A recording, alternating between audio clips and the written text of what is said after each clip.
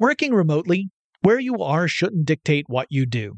Work from the road by turning your vehicle into a reliable high-speed data Wi-Fi hotspot with AT&T in-car Wi-Fi.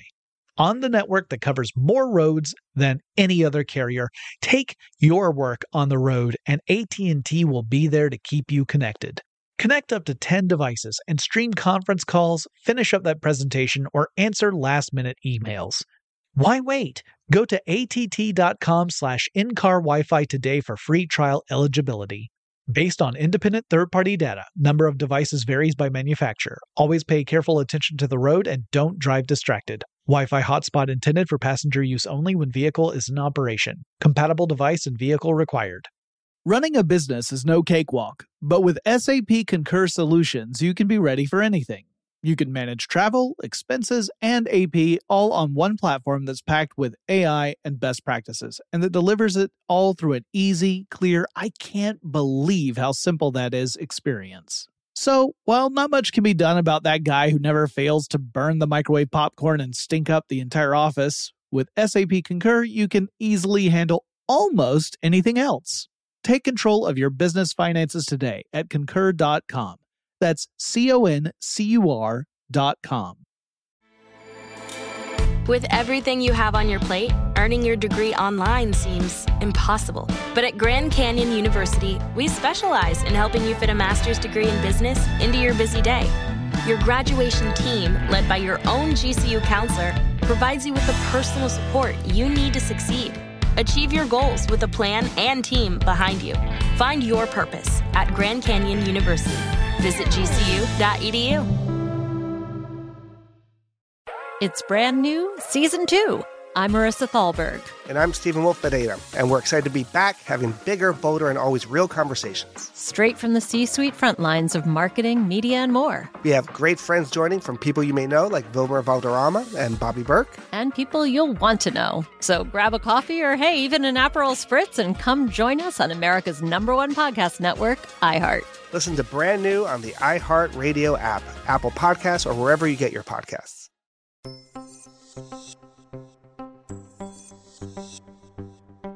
Hey there, it's Jonathan Strickland, and I'm here to introduce a playlist of 10 episodes of my podcast, Tech Stuff, that are all about entertainment and entertainment-related fields, from video games to television series to films to internet videos from yesteryear.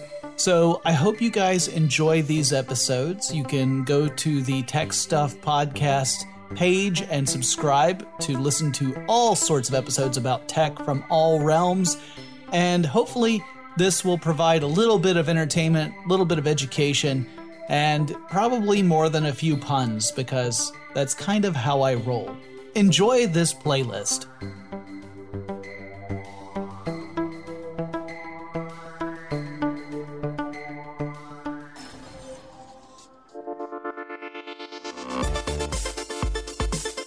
Welcome to Tech Stuff, a production from iHeartRadio. Hey there, and welcome to Tech Stuff. I'm your host, Jonathan Strickland. I'm an executive producer with iHeartRadio, and I love all things tech. And we thought we would bring to you a playlist of some fun episodes for stuff to listen to while we all try to get through these trying times. And the first one, I think, is a real doozy. We really knock it out with a funny pair of people, the Brothers Chaps, the creators of Homestar Runner. My former super producer, Ramsey, ended up landing me an interview with these two gents. They came into the studio, and we had a great conversation. And stick around to the very end, because a special guest gave me a very special sign-off for that episode. Hope you enjoy. I am overjoyed to be joined in the studio by Matt and Mike Chapman, also known as the Brothers Chaps, the creators of Homestar Runner, as well as many other projects. And it's a bit of a fanning out, geek out moment for me. I've been a fan of Homestar Runner since before I was working at How Stuff Works. And really, it's great to have two people here who their work preceded the age of YouTube web series, because YouTube didn't exist when you guys launched Homestar Runner. And anyone who has been on the internet for any length of time has at least encountered Homestar Runner references if they're not deeply familiar with the incredible lore and mythology. The deep legends of Homestar Runner that have found their way into all sorts of other mythos. I mean, you're part of the Buffyverse. Yeah, guys. Yeah, that was a cool one.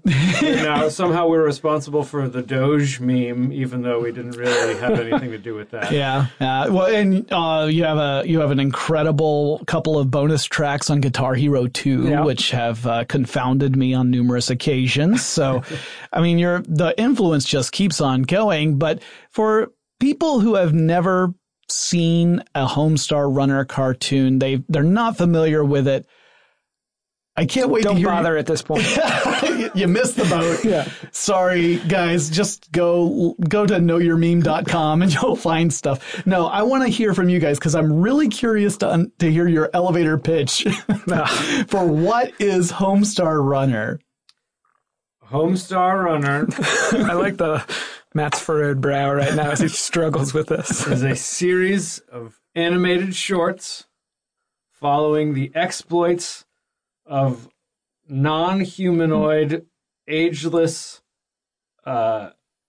organisms that have that interact with one another in meaningful and humorous ways to the delight of several. Of literally dozens of people. That's the elevator pitch, and that's why we just did this ourselves and never had any... I mean, I'm starting to get a glean of the marketing brilliance. Yeah, exactly. That has been part of Homestar Runner since the very beginning. So I know you guys have talked about this in other interviews, but I would love it if you could kind of walk people through the origin of where this all came from, because I know it's kind of a mishmash story because Homestar Runner itself ends up being a reference to a weird joke that kind of came up of a local Atlanta ad spot, right? Yeah, so our friend Jamie Huggins was mimicking a Kroger or Winn-Dixie ad that Mark Lemke was on in probably 1994 or something. Jamie doesn't know a lot about sports, so instead of saying all-star second baseman for the Braves, Mark Lemke, he was trying to parody this commercial and said, "And now, Homestar Runner for the Braves, Mark Lemke." And we were all just like, Jamie, what is the Homestar Runner? And so then a couple years later, we kept using that phrase and decided to use it as the name of a character when we were bored one day and made a story involving Homestar Runner. This is great because, it's the sort of thing, I think it's an inspirational story, honestly, because I know I've got lots of friends, we goof off and we make, you'll make a joke and every now and then a joke is just, it's sticky. It's something that for some reason resonates beyond just the moment of making an offhand absurd reference. And then it kind of snowballs from there and it can grow. And to me, that's sort of what Homestar Runner sounds like. It was something that began as just sort of this one-off little goof, but it ended up inspiring a huge number of shorts.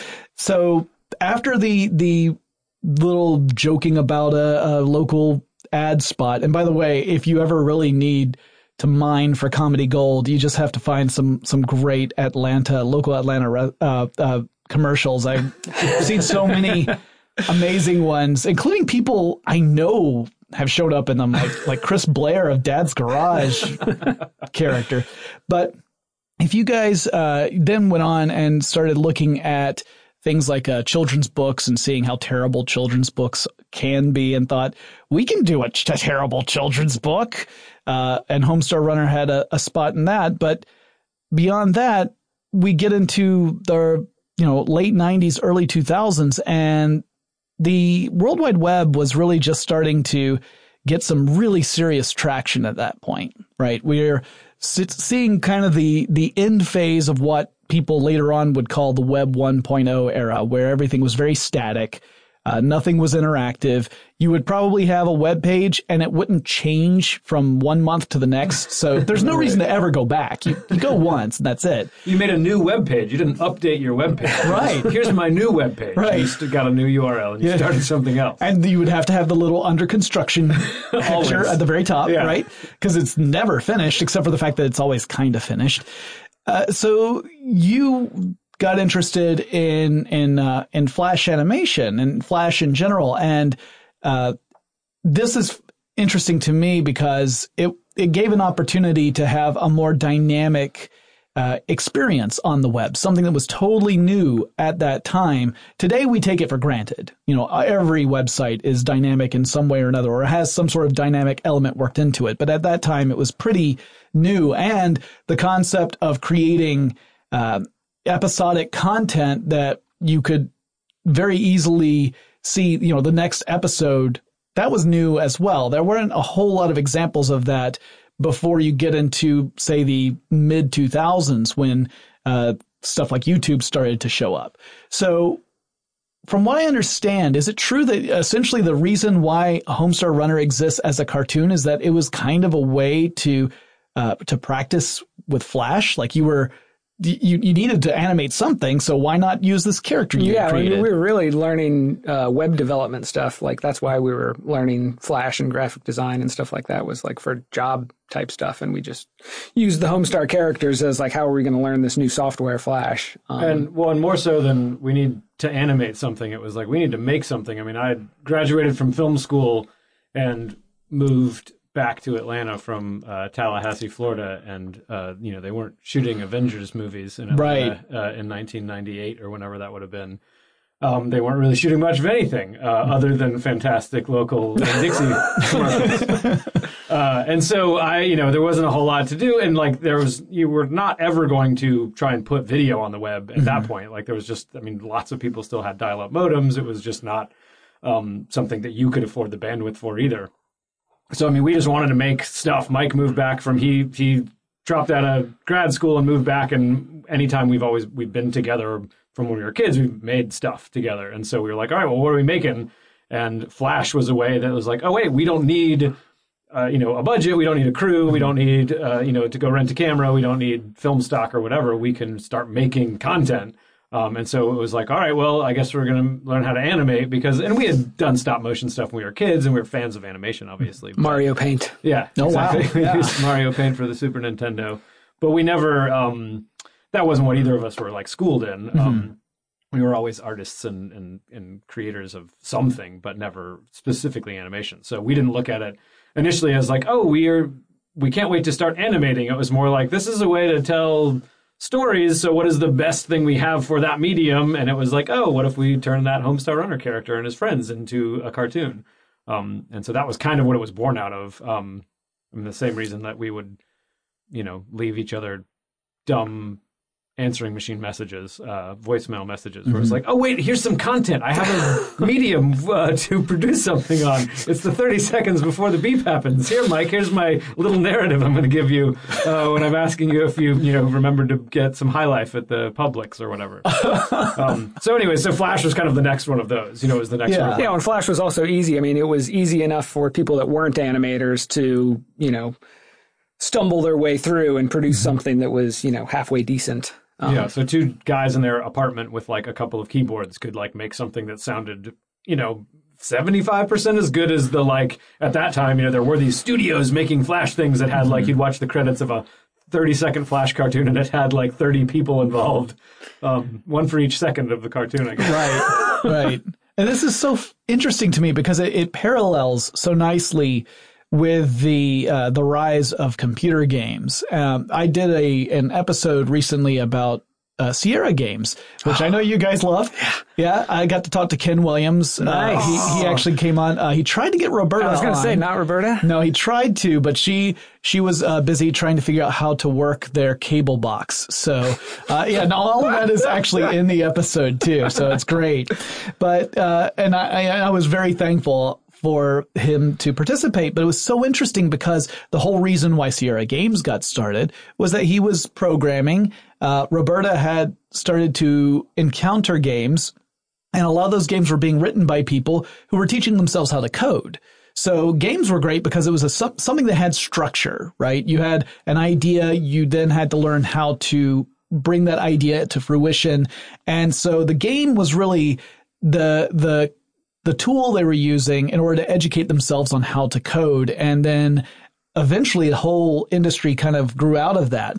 And it's very similar to what you guys are saying, like necessity is the mother of invention. You had this tool there. You needed to learn how to use the tool. You had certain limitations placed on you, but those limitations ended up just shaping the direction. Right. It didn't hold you back necessarily. And in fact, I could argue that without those limitations, you could end up being paralyzed by choice, right? You have so many options open to you, you don't even know what to tackle next. That's why Homestar cartoons are still 550 by 400. Because that was the default in Flash and still animated at 12 frames a second. These limitations are still 17 years later. Wow. Yeah, and it's interesting now because we're in an era, the sort of post-Flash era as well, where we're starting to see Flash being, pushed further and further away. No, there's not really any development on that. And I know that has posed something of a challenge for Homestar Runner as well, because, that whole archive, it's all in Flash. So I'm sure there's the some of it has been ported over to YouTube, obviously, which is great because, that's a fantastic way for people to find it. Although I think you guys ended up following a strategy that I've heard several creators say is incredibly important. For you, it was necessary, which was that you created your own space where stuff would go and live in that Homestar Runner's own domain. Bernie Burns of Rooster Teeth has talked about the same thing, that you need to have a space that's your own, because if you start depending upon someone else's platform and that platform changes, right, you're at their mercy. So you were actually ahead of the game, but only because that was the only way you were going to go forward. Yeah. Like pioneers, because what else was there to do? But it ended up being, again, like that inspired Bernie Burns over at Rooster Teeth to do the same sort of thing. He knew he didn't want to put everything just on another platform. Like at that time, it would have been like MySpace or YouTube. So it's something that has since gone on to inspire others. So you go in, you start making this cartoon, and you're having a good time. At what point during the process did you start to feel like this was going to be something bigger than just a fun project to do occasionally, and become something a little more serious than that? So we're what, early 2000s here? We've been doing it for a couple years, maybe 2000, 2001 was sort of when we were just, that was the sort of early years. And I think it was sometime in 2001 when we started doing Strong Bad Emails every week. Yeah. I think that was a turning point, and it certainly didn't feel like it at the time. But I think looking back, giving the fans a week, like something to look forward to every week, and knowing, okay, I'm going to check back on Monday morning. That sort of snowballed into sort of where I don't know. Yeah, and then we sort of think of the point where we realize, like, oh wait, I think lots of people are watching this, and more than maybe we thought, was when. For the first couple of years, we were just on like a Yahoo shared hosting account. It was supposed to be like $30 a month, and you got like 5 gigs of bandwidth or something. And I don't know how many cartoons would have been on the website at that point, but I remember printing out this thing, and I think we got kind of a tip off, right, from somebody at Yahoo that was just like, hey, I'm a fan of what you guys are doing. You're going to have to find another solution. And he was like, I've been looking the other way for a while now.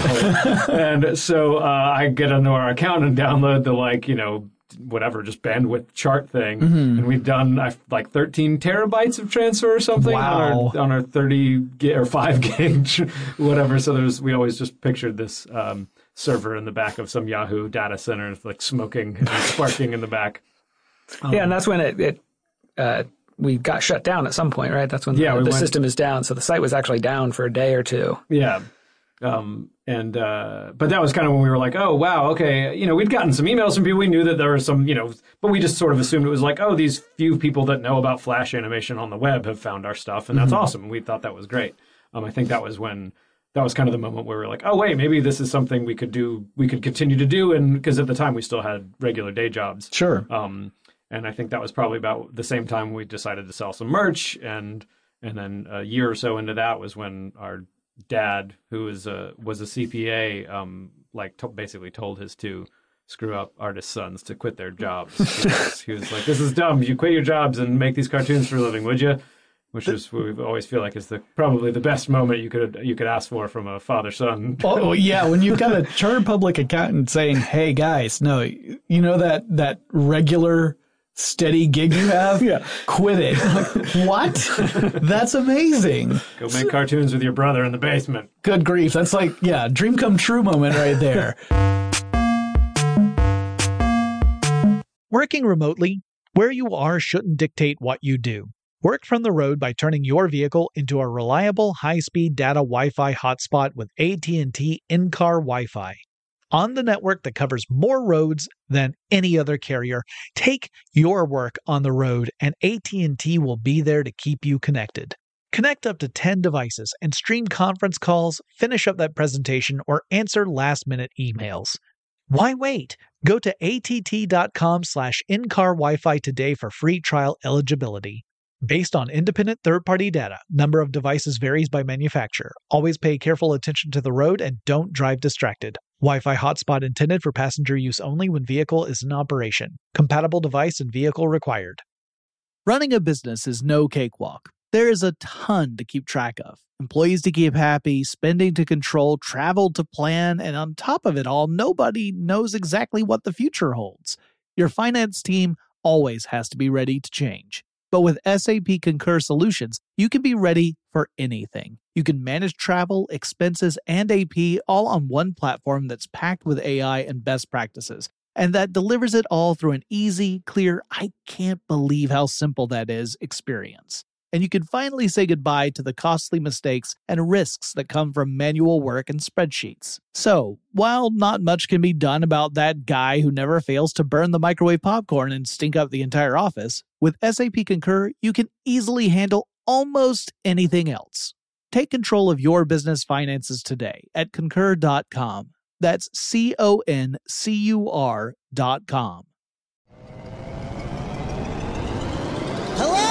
Acclaimed comics writer and notorious Scott Summers hater, Rosie Knight. Well, hello, Emmy-winning podcaster and totally unbiased Targaryen royal supporter, Jason Concepcion. Rosie, somehow the X-Ray Vision podcast has returned. It feels so good. It does. And like always, we'll be here every week covering the wide world of TV, movies, comics, and geek culture. That's right. We'll be talking about Batman, heroes of that stature, and of course, we'll be inviting our friends in the industry to come geek out with us and share stories. We'll hear from TV writers, from actors, comics creators, pop culture critics, and more. Nothing is off the table because geek culture is pop culture, and we can't wait to share our love of it all with you every single week. Listen to X-Ray Vision on the iHeartRadio app, Apple Podcasts, or wherever you get your podcasts. I'm Tamika D. Mallory. And it's your boy, my son, the General. And we are your hosts of TMI. New year, new name, new energy, but same old us. Oh, yeah. And catch us every Wednesday on the Black Effect Network, breaking down social and civil rights issues, pop culture, and politics in hopes of pushing our culture forward to make the world a better place for generations to come. But that's not all. We will also have special guests to add their thoughts on the topics, as well as break down different political issues with local activists in their community.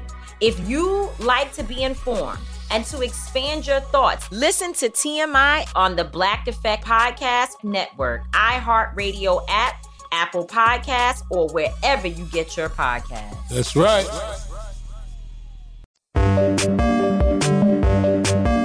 Tons and tons of shorts that you guys have made. Lots of wonderful characters, not to mention all the alternate versions of those characters. That was always the most fun, was to sort of world build and do other, I always enjoyed that. I love the old-timey ones. Good. I always like people that like, that's my favorite too, so. Well, there's a sort of polarizing. To me, it's just the level of absurdity coupled with the transatlantic accent is my favorite. There's a video that we did here at How Stuff Works about the transatlantic accent. They got me to be the one to do it, and nice.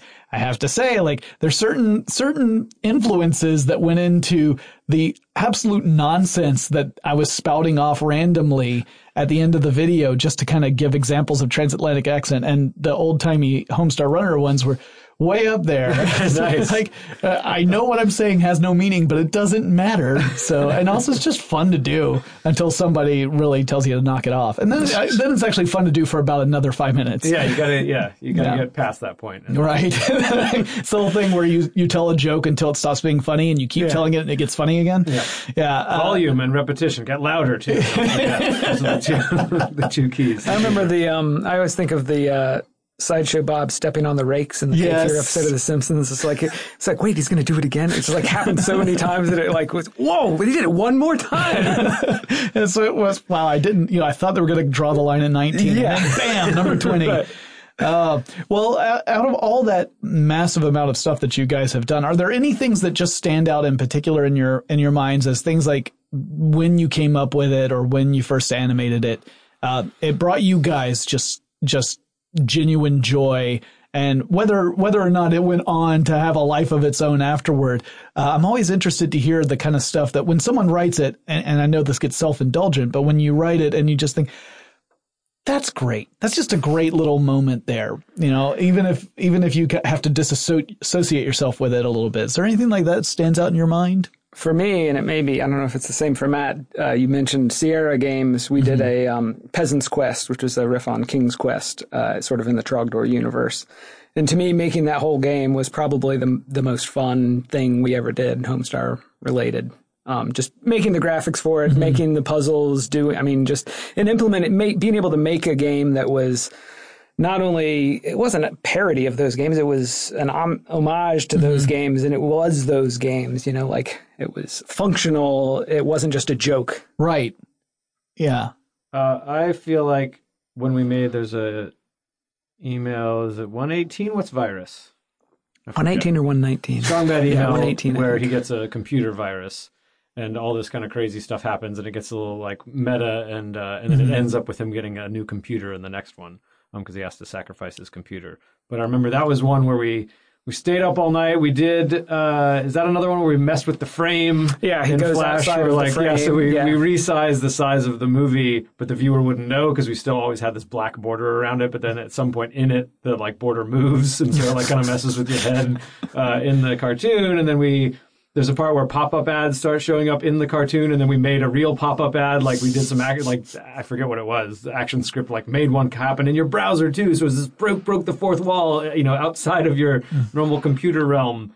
And I just remember finishing that one up. Like I'm pretty sure we stayed up all night for that one. And then the next day, we went to Steak and Shake. Is that what we'd always like? We'd like finish it up and be like, yeah, that's good. And we just had a good feeling. And we didn't even like go look because we tried not to be. We always want to know, stay in touch with the fans, but never like tried to. We didn't like dissect every comment or at the time it would have been like a live journal page or something. Like there weren't just like message boards or comment sections like there are now. But I think we didn't even look at like anything. We're just like, they're all gonna love it. Everybody's gonna love this one, and we love this one. We had a really good time with it. Let's go get Steak and Shake. That's what we did. That was just I don't know, that sort of moment where you're like confident enough in yourself to be like, I think we hit a home run here, and then and then you went back and it was like, oh, I think people did like it. Like I remember always thinking along those lines when you would make a good one, it was like, okay, we did a good one, people liked it, and then my thinking was that, okay, that just buys us 3 or 4 bad ones. Like now they'll forgive 3 or 4 bad ones. Every good one you do is like, okay, now I've got a little more currency to mess up. Well, that also brings me, there was a recent piece I read that was interesting. It was about people who are in the creative industry. They were specifically focusing on YouTubers, but to me it really could be anyone from Twitch streamers to podcasters to cartoonists, really any creative endeavor, especially a creative endeavor where you're trying to deliver consistent content on like a schedule. That one of the dangers is always this fear of burnout. It's not just the idea of writer's block, which is something that we all deal with at one time or another, where you're staring at the empty page and there's just nothing coming to you. But just that pressure of delivering, especially when you've built up a reputation of certain kind of material. Was that ever anything that was threatening you guys while you were working on it? Yeah, I mean, it definitely made things, early on we made cartoons because they were fun. Mm-hmm. And then, there was definitely a period where Saturday, Sunday came around and we're like, we don't have no ideas for the Strong Bad email. We have to make one. And then you just kind of have to power through. Yeah. It wasn't really that big of a deal, but if it wasn't for the expectation that was there, you wouldn't have done it, Yeah. I mean, it's tough when your goal is to entertain someone and it feels like, you're going to have to push through it. Then that adds that extra layer, right? Like you're like, it's not just that I need to do it. I need to do it and make someone laugh. And, and I'm not having fun. I don't want to be doing this. Yeah. But I mean, I think working in that, the way we worked where most of the stuff we did, we made in the 48 hours or so before it was, thrown out into the world. Mm-hmm. We made most everything from Friday to Sunday. Wow. So it was a double-edged sword. I mean, sometimes it was terrible, probably the results were terrible, but other times you use that same energy and it's like, if you sit there for 2 weeks and overthink things, you're going to talk yourself out of something, that some dumb idea that, could have, Trogdor, for instance, is probably something that you think about it long enough. It's like, I don't know, maybe he shouldn't have this beefy arm sticking out of his back. But when you've got, 15 minutes before you're going to put it live, it's just like, let's leave it in. Let's do it. It's a design choice at this point. Yeah. We also had I feel like we had the luxury of being able to do kind of whatever we wanted. And so even if there were those times where we were like out of ideas for a Strong Bad email or something, that's when we'd be like, well, let's do an old timey. What do we want to do? Let's do an old timey cartoon this week. Let's do, we invented like 80s hair metal band for the Homestar universe. We invented a like indie rock band because that's kind of where we were in high school and college. And so it was just sort of like, I just want to make a like indie rock song this week. And so I was like, all right, well, let's invent a band and put it in a cartoon. And then that's, so it was kind of nice where we just have to stop thinking of like, we're delivering this formula to everybody. And a lot of, especially if it wasn't in the form of a Strong Bad email, I'm sure there were fans that were disappointed, but it was like, all right, well, that's what you got to put up with for like, I didn't get burned out and hated the thing that you like that I do because I got like re-energized by taking a little flight of fancy or whatever and doing something kind of out of our normal wheelhouse or whatever.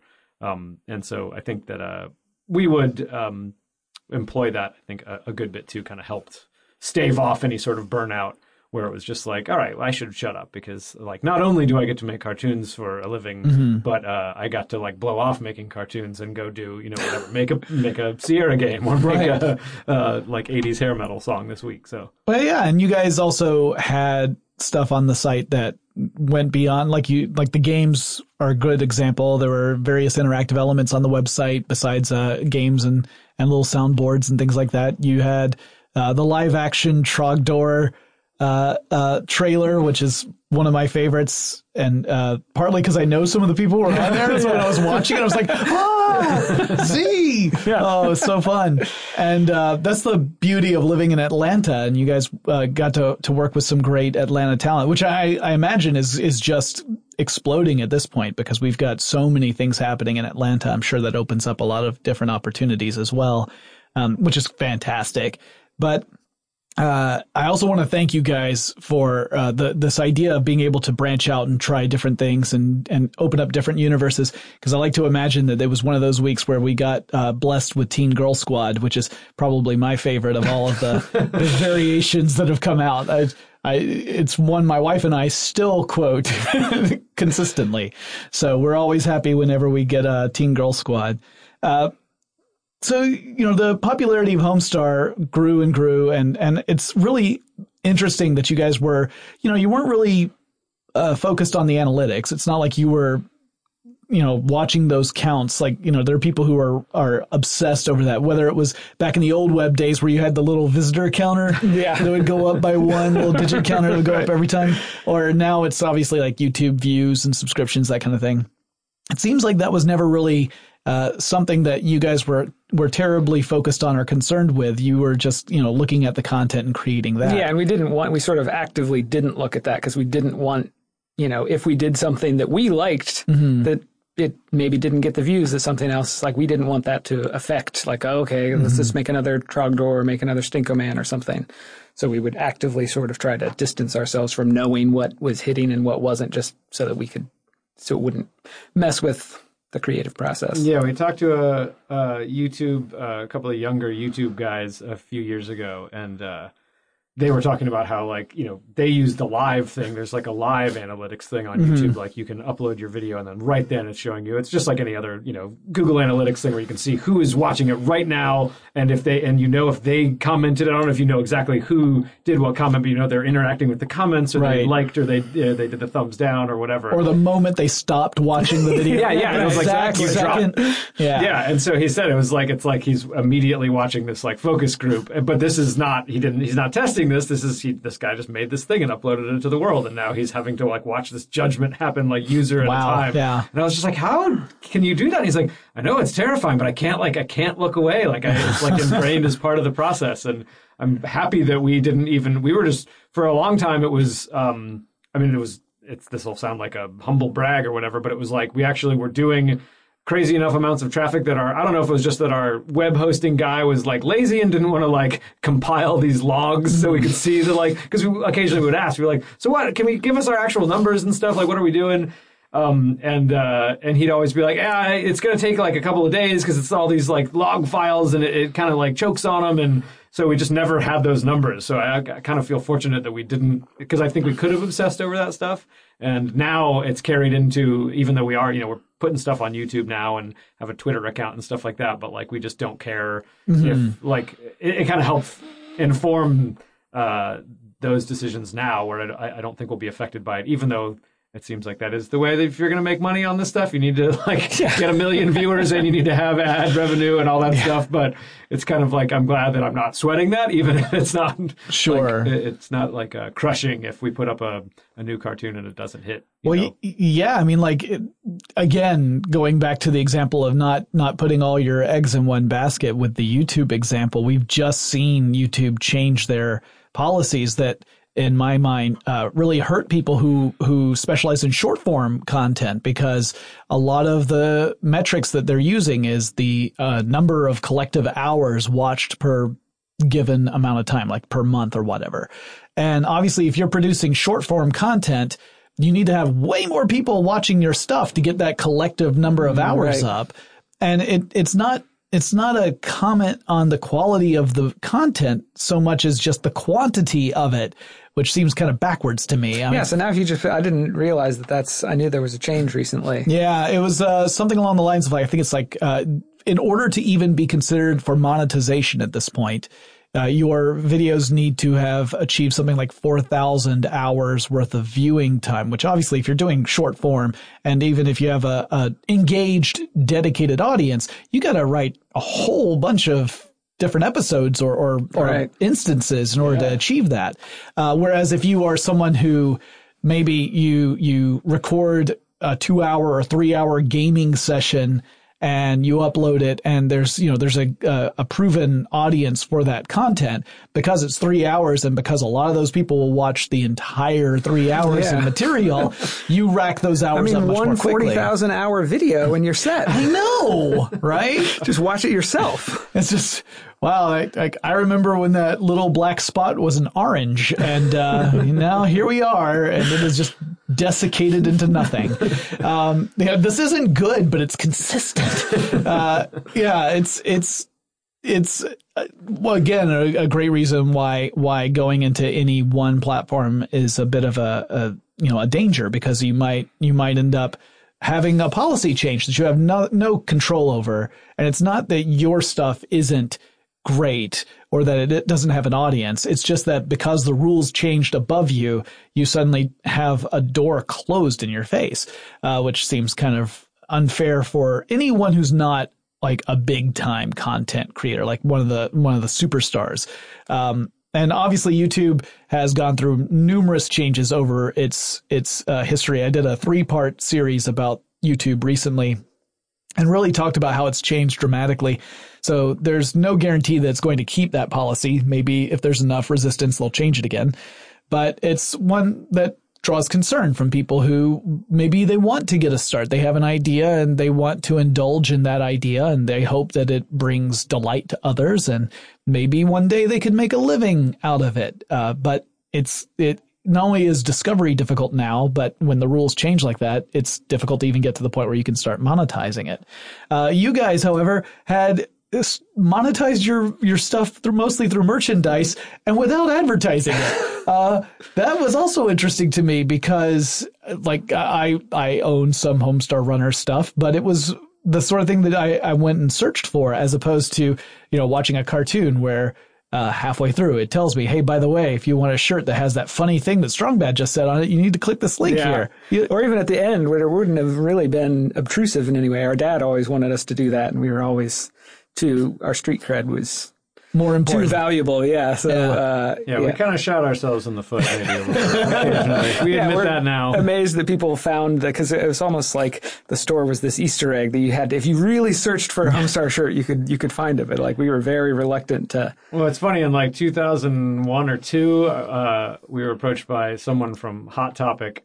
And this wasn't like they walked up to us with like a contract for like, hey, we want to turn, your characters into T-shirts and make millions of dollars. But they were starting a conversation that could have led to any different variation of that scenario. And we just wanted nothing, we didn't want to do it. And we kind of pitched them like, oh, what if we did these other kind of weirder like jokes from our website that weren't like the characters, like they want to do Teen Girl Squad shirts and this other stuff. And we ultimately said no. And I forget who I was talking to, but it was like a small, not like an audience, but I was talking to, but it was a lot younger kids. And I said it thinking that, I was like, yeah, and then we got approached by Hot Topic. And like, so of course we said no to that. And then they were all just like stared at me and they're just like, why did you say no to that? And I was like, because it was Hot Topic. Like, Hot Topic came to us. I was like, that would have just killed us instantly. Like, it's like, yeah, maybe a bunch of kids would have bought stuff and whatever. And they're like, yeah, and you would have like made $1 million or something. I was like, well, I don't know that, and then I probably would have hated what I did after that. And they're just like, that was a bad decision. You made a bad decision, and you should have put your stuff in Hot Topics. It's good to have life lessons, really. Is what it comes down to. But I don't know. I get to. I like to think that the Homestar Runner is therefore responsible for the "shut up and take my money" meme. But I mean I appreciate that too, because it was that sort of philosophy that sort of it while it wasn't something that was being overtly stated, it was something that a lot of fans appreciated, and taking the effort to try and find a way of supporting was great, because it was a show early on that I think a lot of stories about internet content focus on the negatives, like the idea of people who don't want to pay for content, so they find workarounds so that they can get it for free. Right. But the opposite is also true, where you'll find people who are encountering content that is seemingly being presented. I mean, there was no advertising. There was nothing where there was like a donate button or anything. It was like there was a store and you could go there and you could purchase things. And they said, I want to support the content creators that I love and the stuff I love. I want them to keep making the stuff because I'm enjoying it.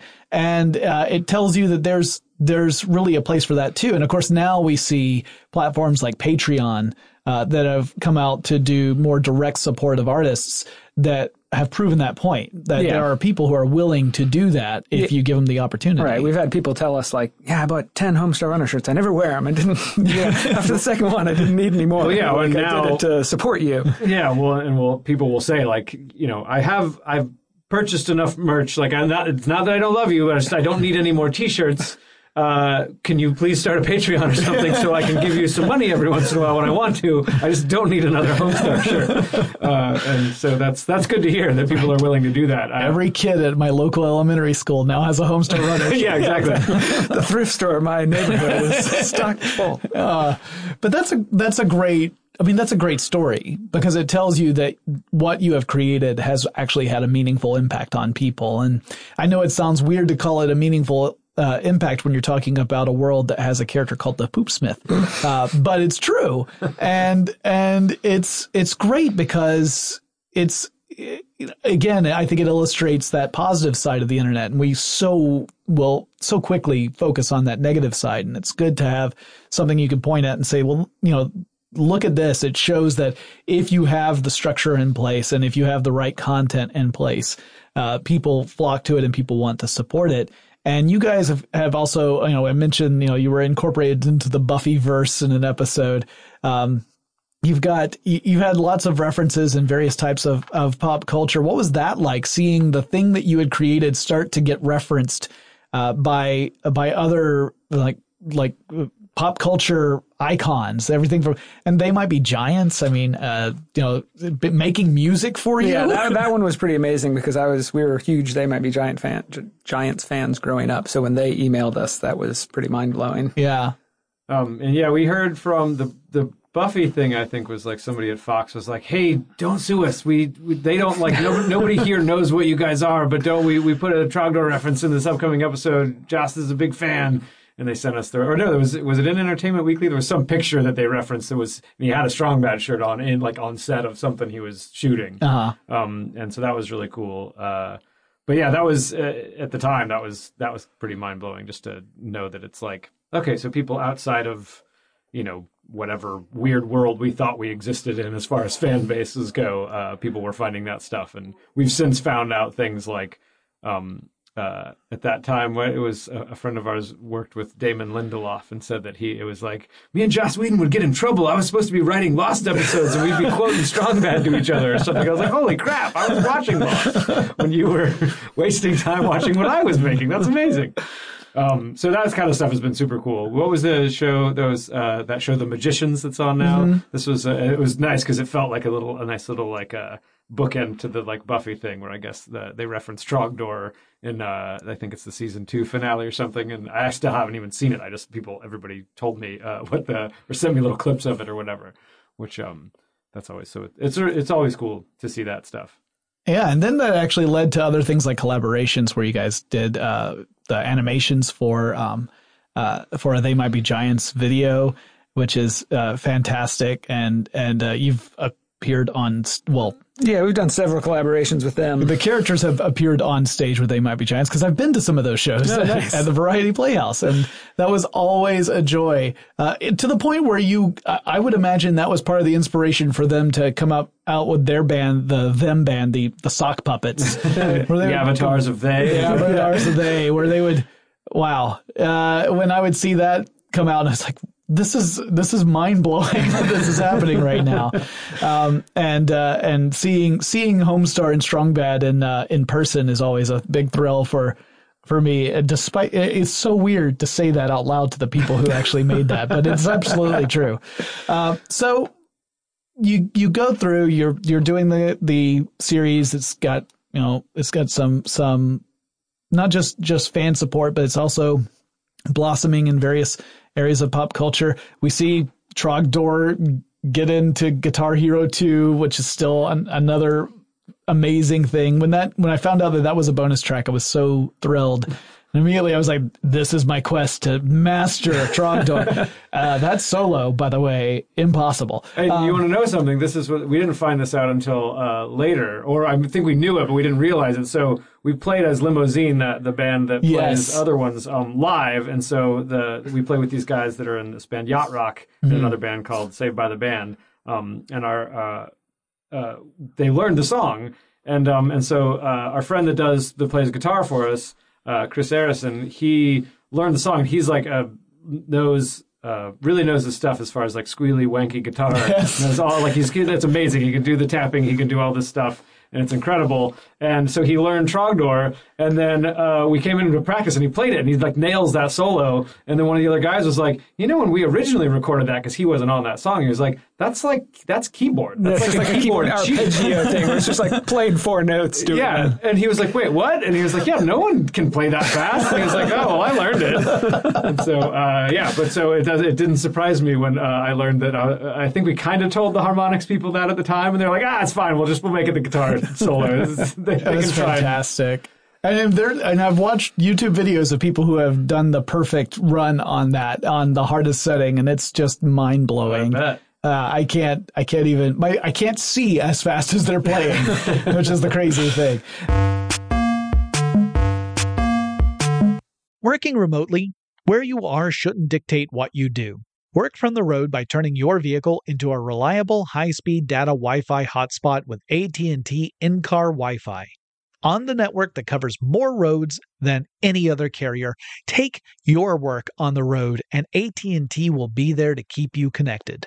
Connect up to 10 devices and stream conference calls, finish up that presentation, or answer last-minute emails. Why wait? Go to att.com/in-car Wi-Fi today for free trial eligibility. Based on independent third-party data, number of devices varies by manufacturer. Always pay careful attention to the road and don't drive distracted. Wi-Fi hotspot intended for passenger use only when vehicle is in operation. Compatible device and vehicle required. Running a business is no cakewalk. There is a ton to keep track of. Employees to keep happy, spending to control, travel to plan, and on top of it all, nobody knows exactly what the future holds. Your finance team always has to be ready to change. But with SAP Concur Solutions, you can be ready for anything. You can manage travel, expenses, and AP all on one platform that's packed with AI and best practices, and that delivers it all through an easy, clear, I can't believe how simple that is experience. And you can finally say goodbye to the costly mistakes and risks that come from manual work and spreadsheets. So, while not much can be done about that guy who never fails to burn the microwave popcorn and stink up the entire office, with SAP Concur, you can easily handle almost anything else. Take control of your business finances today at concur.com. That's CONCUR.com.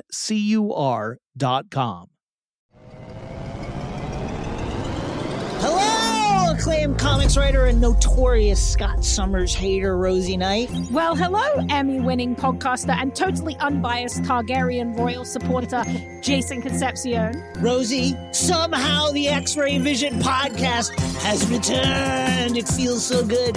It does. And like always, we'll be here every week covering the wide world of TV, movies, comics, and geek culture. That's right. We'll be talking about Batman, heroes of that stature, and of course, we'll be inviting our friends in the industry to come geek out with us and share stories.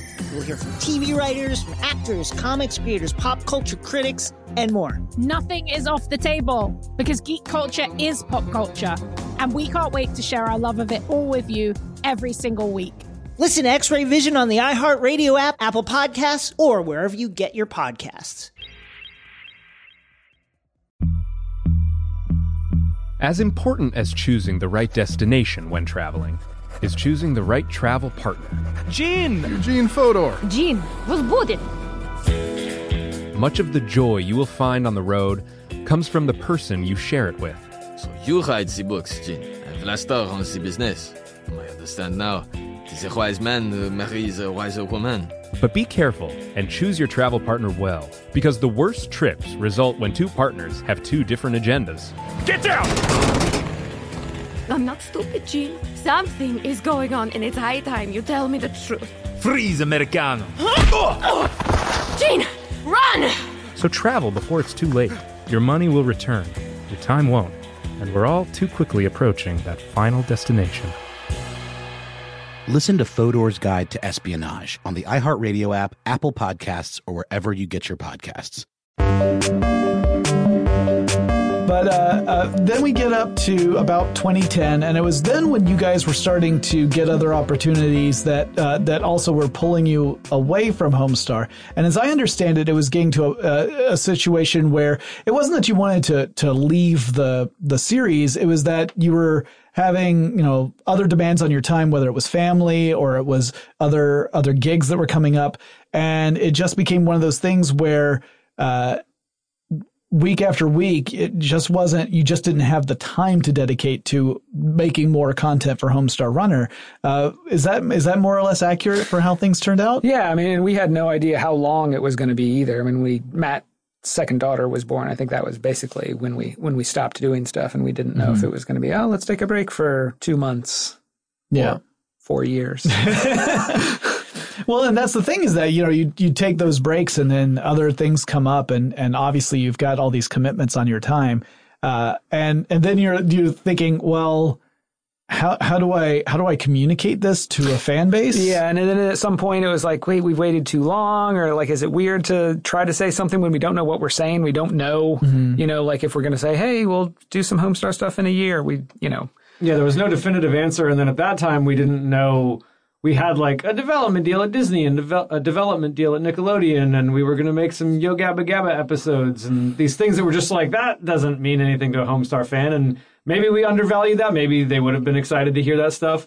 But then it was like, that Nickelodeon thing went nowhere and that Disney thing went nowhere. And so that would have been like, after the fact, would have been like depressing that I was like, oh, they were like, oh yeah, so their Disney thing didn't work out and the Nickelodeon thing didn't work out. And that like Neo Gabba Christmas episode they directed was horrible. And like, I don't know. So it just felt weird, especially because we never, aside from being like, we intimated that like we'd had babies and so we're going to take some time off. That's kind of the only time Mike and I ever sort of inserted our like creator lives into the fans' heads. I mean, we always intentionally, aside from some like fake things on a DVD where we're like spoofing how we make things, we wanted us to be separate from it. We never wanted to have the like creator blog side of it. And definitely not the like the way that most of the like YouTube personalities are like, even if their content is not that, they're like always after the fact. It's like, hey, I'm the star of the YouTube thing you just watched. Remember to go to the store and buy the new merch and blah, blah, blah. It's always just like, we didn't want to be the face of any of it, you know? That's fair. So it felt weird to then have that conversation after like never really talking to the fans as Mike and Matt, at least through the website, to like give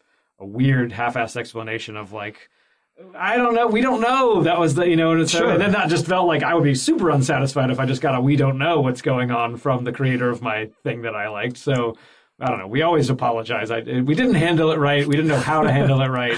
And we it was so funny. The day before we put up the first cartoon we made in forever, which was this April Fool's cartoon in 2014. Yeah, I think. right. I got somebody found my like personal email address, a fan, and sent this like pages long thing like tearing us apart and saying that it's like radio silence. Yeah, and just being like, here's what this meant to me here, like every week. Like it was like the first half was like super awesome fan like testimonial, and the second half was like, and here's why I hate you and will never support anything you've ever done ever again. And like literally we're finishing up this cartoon to send, like to upload at like midnight. I get this at like, I don't know, 7 p.m. the day before. And I think I forget. I think I wrote back and I just said like, hey, I'm so sorry. Thanks for being a fan. And just kept it vague and sort of hoping that then that maybe that cartoon would happen and that they would be like, wait, they listened and they made a cartoon. What an amazing turnaround. The last half an hour they made this cartoon for me. So that was the main reason. The explanation was never like exciting enough to like, to like feel like to like peel behind the curtain and be like, hey, look behind here, we're making a new project. Cause none of those projects ever really happened. Yeah. Well, sorry. I was just going to say, we actually made a Strong Bad sort of talking to the fans about it. And I forget when that was. That was maybe 6 months or so after we had stopped doing stuff, and we made this thing and then never ended up putting it up because we were just like, this is weird. We showed it one time at a conference we were at last year. And it went over kind of weird. Yeah. So I think we made the right call. I think my favorite, I'm also fortunate in that because I, again, live in Atlanta. I'm a frequent patron of Dad's Garage Theater. So I actually got to see the special Strong Bad email from Dad's Garage Theater because I've been supporting them since 2000. So I was there at their old theater, and when they went to move into 7 Stages for a while, and now they have their new theater, and that was one of the things they showed one night, and the crowd reaction when that came on was pretty phenomenal. They showed it at the Fox Theater. I didn't know that. They had a special event, a special fundraiser at the Fox Theater, and it was kind of a variety show of giving an example of the sort of material that they would do. And they showed the Strong Bad special email to Dad's Garage, and hearing the Fox Theater erupt in applause at a Strong Bad email was something really special. That's awesome. I think that was the second cartoon. I think that was the next thing we made after that. April Fool's in 2014 was that Strong Bad email. So it had been 4 or 5 years since we had made a Strong Bad email. Was the reaction to that April 1st, 2014 video, was that something that was really gratifying for you guys? Because I know, at least in my own personal circle of friends, when people found out that there was a new Homestar Runner cartoon up, it went nuts on my Facebook page. I mean, like it was like what half of my friends were sharing. So I imagine, like, when you've been kind of away from it for 4 years, was it surprising to you to see a reaction? Like, it had gotten, I think, Gizmodo and some of the blogs had, linked to it. So that was surprising. And, Yeah, we didn't know. We just sort of assumed that the few people that sadly still check homestarrunner.com and entered this URL into their their yellowed keys of their mechanical Yeah, because keyboard. Strongbad didn't have a Twitter yet or anything, right? I mean, No. there's really no... I guess we had a YouTube page, but we didn't. So there was really no way to communicate to the fans that, hey, we've got this new cartoon up, unless so you we didn't went even to the site. know if anyone would really see it, and then if then people did stumble across it, if they would, be excited about it or pass it on or whatever. So that was cool, and that definitely led to it. Just sort of coincided with the fact that I was living in LA at the time when we made that, actually, and then but I knew my family was moving back to the Atlanta area, and so the fact that Mike and I were going to be back in the same town again, and that it was like, oh, it seems like people don't hate us and maybe want to see more things. It just kind of was like, all right, well, if we're back in the same town again, we should at least start doing stuff as often as we can between whatever other gig we were doing. Yeah, so since then we've been doing Homestar stuff, every few months, or depending on what the other stuff we're working on is. So sure. So what other stuff are you working on? Since we know that Homestar Runner is in good hands, it's going to continue coming out and keeping hope alive, so that when we do that jump to Homestar Runner, there's a good chance there's going to be something new there. But what else are you guys working on? We're just talking for the first time ever, we've been talking with Adult Swim locally here. Oh, wow. Which is, and so we'll see. We have no idea if that will go anywhere or not, but we've known people that have worked on shows there. We've known, creators of shows there and stuff before, but had never actually spoken with them. And it's great because there's a hilarious, I think it's been debunked enough now, but for a very long time, if we would ever talk to people, not that we do so many interviews, but it would come up to be like, and I heard that you guys stormed out of an Adult Swim meeting and said no to them. And we were like, no, I mean, I don't know if there was ever an overture either way. And we love that channel. And you probably heard the Hot Topic story. And just yeah, exactly. But so that's exciting. So for the first, we were just like, yeah, they're down the street. It kind of makes sense. Like, I moved to LA, even though there was like an entire Cartoon Network, here as well. Yeah, everyone assumed when they find out we're from Atlanta, like, oh, you guys must, work with Cartoon Network and Adult Swim. And it's like, no, we do stuff with Disney and Nickelodeon that are 3,000 miles away. But so that's exciting. So we'll see where that goes.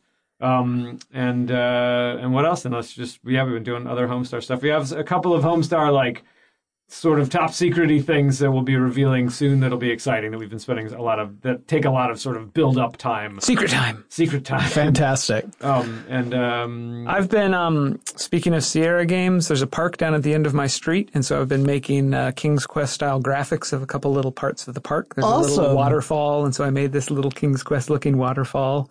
Oh, man. This is what Mike does. Roy Moss Sr. Memorial Garden. It's called a garden, and it is not a garden in the sense of the word. It's one of those just it's a retention. Straight runoff retention pond. But I guess that doesn't have quite the same ring to it. Yeah, but it's heavily featured in the Peasant's Quest live action trailer. Fantastic. Jonka Cave, yeah. Oh, man. And I also have to give you guys props for 2 More Eggs, because I've been... so we did that with Disney for 2 years. We ended last, summers or so. But so that was really good. That was great. We made 90 little shorts for Disney.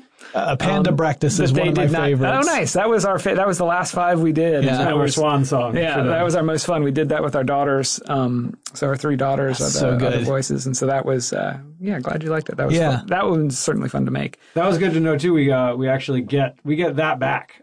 So we can actually try and give Panda Bractus some more life. A bunch of the stuff we made for Disney, they own forever. We can't do anything else with. But Panda Bractus is one of those few that's especially making cartoons with your kids. There's nothing better than that. So maybe that'll find more life. My daughter's 11. Yeah, she's not going to want to do that with you anymore. No, it's just... I am so Their voices are going to be changing. Yeah. We're not going to be able to... I recommend to my listeners, if you have not seen the series 2 More Eggs, go to YouTube, and especially the Panda Bractus episodes. They are amazing, and they will make you want to play drums on people's faces. As a local Atlantan too, did you get our Lois Reitz's? Yes, immediately did. Yes, as I was watching it, I was like, This is so clearly a beautiful homage to the Atlanta treasure of Lois Reitzes. Yeah, of course. I mean, I've been hearing that voice forever, and yeah, it's not meant in any sort of insulting way. No, you I can hope tell. I do it. I hope it's respectful. I could tell as I was listening, like this is someone who has genuine affection for that voice. It's not making fun of that voice, and she's also a friend of Dad's Garage Theater. So sometimes you hear that voice if you go to see a show there, which is amazing. So again, that's the other thing I love about watching your content is that it gives me another connection to my home. So it's always fun, and to occasionally explain to people where certain little things come from is always kind of fun too, because it gives them a chance to go down that rabbit hole that the internet was really created for. I mean, ultimately, that's what the internet is, right? It's just one giant black hole of information. There's one of the series we did for Two More Eggs is called Tronkles. It's this fake British show. And so there's a part with some of the background drawings of buildings and structures in this town of Tronkles are local buildings like around Decatur. So wonderful. Keep your eyes open for the library at Decatur High School, which is this weird sort of that appears there. Yeah. Yep. I know it well. Oh man. Well, thank you guys so much for coming on Tech Stuff and spending this time. I really appreciate it. It's been a thrill for me. And anyone out there who's not familiar with your work, they need to go out and seek it out, because it's that level of surreal absurdity that just, the first time I think anyone watches anything, they might just be confused. And then after they watch the same thing a second time, they're like, okay, I'm starting to get it. And then next thing you know, they've watched the same thing 15 times. And you say, you realize there's 900 more of these, right? that you can watch and in sequence or out of sequence if you prefer. You can really just jump around if you like.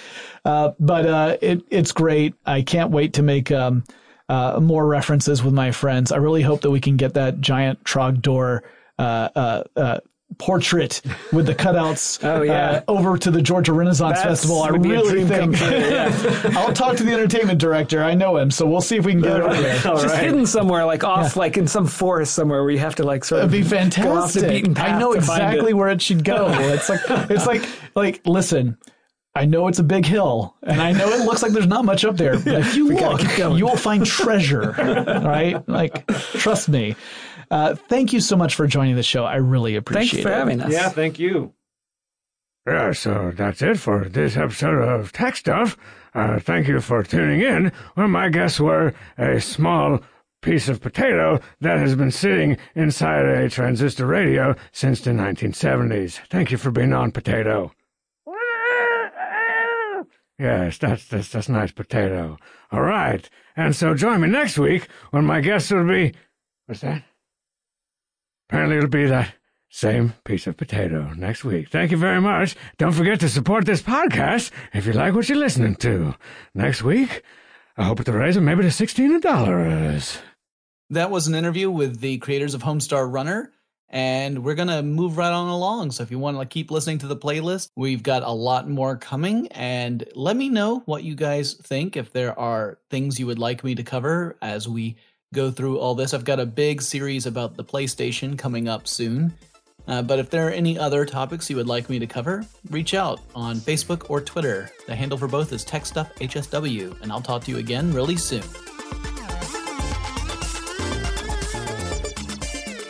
Tech Stuff is an iHeartRadio production. For more podcasts from iHeartRadio, visit the iHeartRadio app, Apple Podcasts, or wherever you listen to your favorite shows.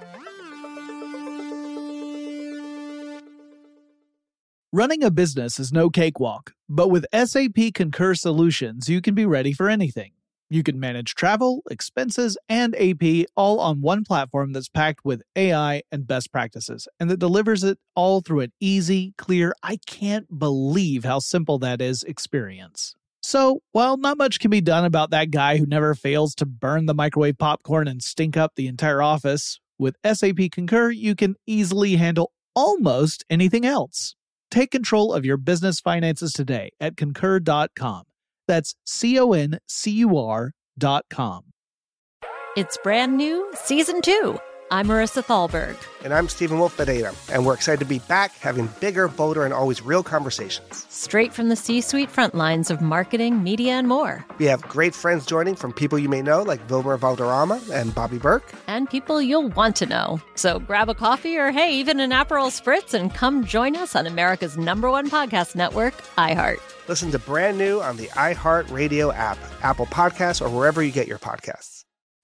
As important as choosing the right destination when traveling is choosing the right travel partner. Gene Fodor. Gene, was good.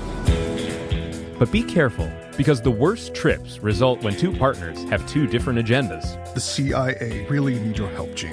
Freeze, Americano! Gene, run! Listen to Fodor's Guide to Espionage on the iHeartRadio app, Apple Podcasts, or wherever you get your podcasts. I'm Jordan Gonsalves, and I'm a journalist. Join me on my new podcast, But We Loved, coming May 15th, where queer elders recount the amazing history they've lived through. In the middle of Wall Street, they stopped traffic. They were doing a die-in. And in the process, share little gems of wisdom for the next generation. The key is to understanding yourself, learning to love and embrace yourself. You can listen to But We Loved May 15th on the iHeartRadio app, Apple Podcasts, or wherever you get your podcasts.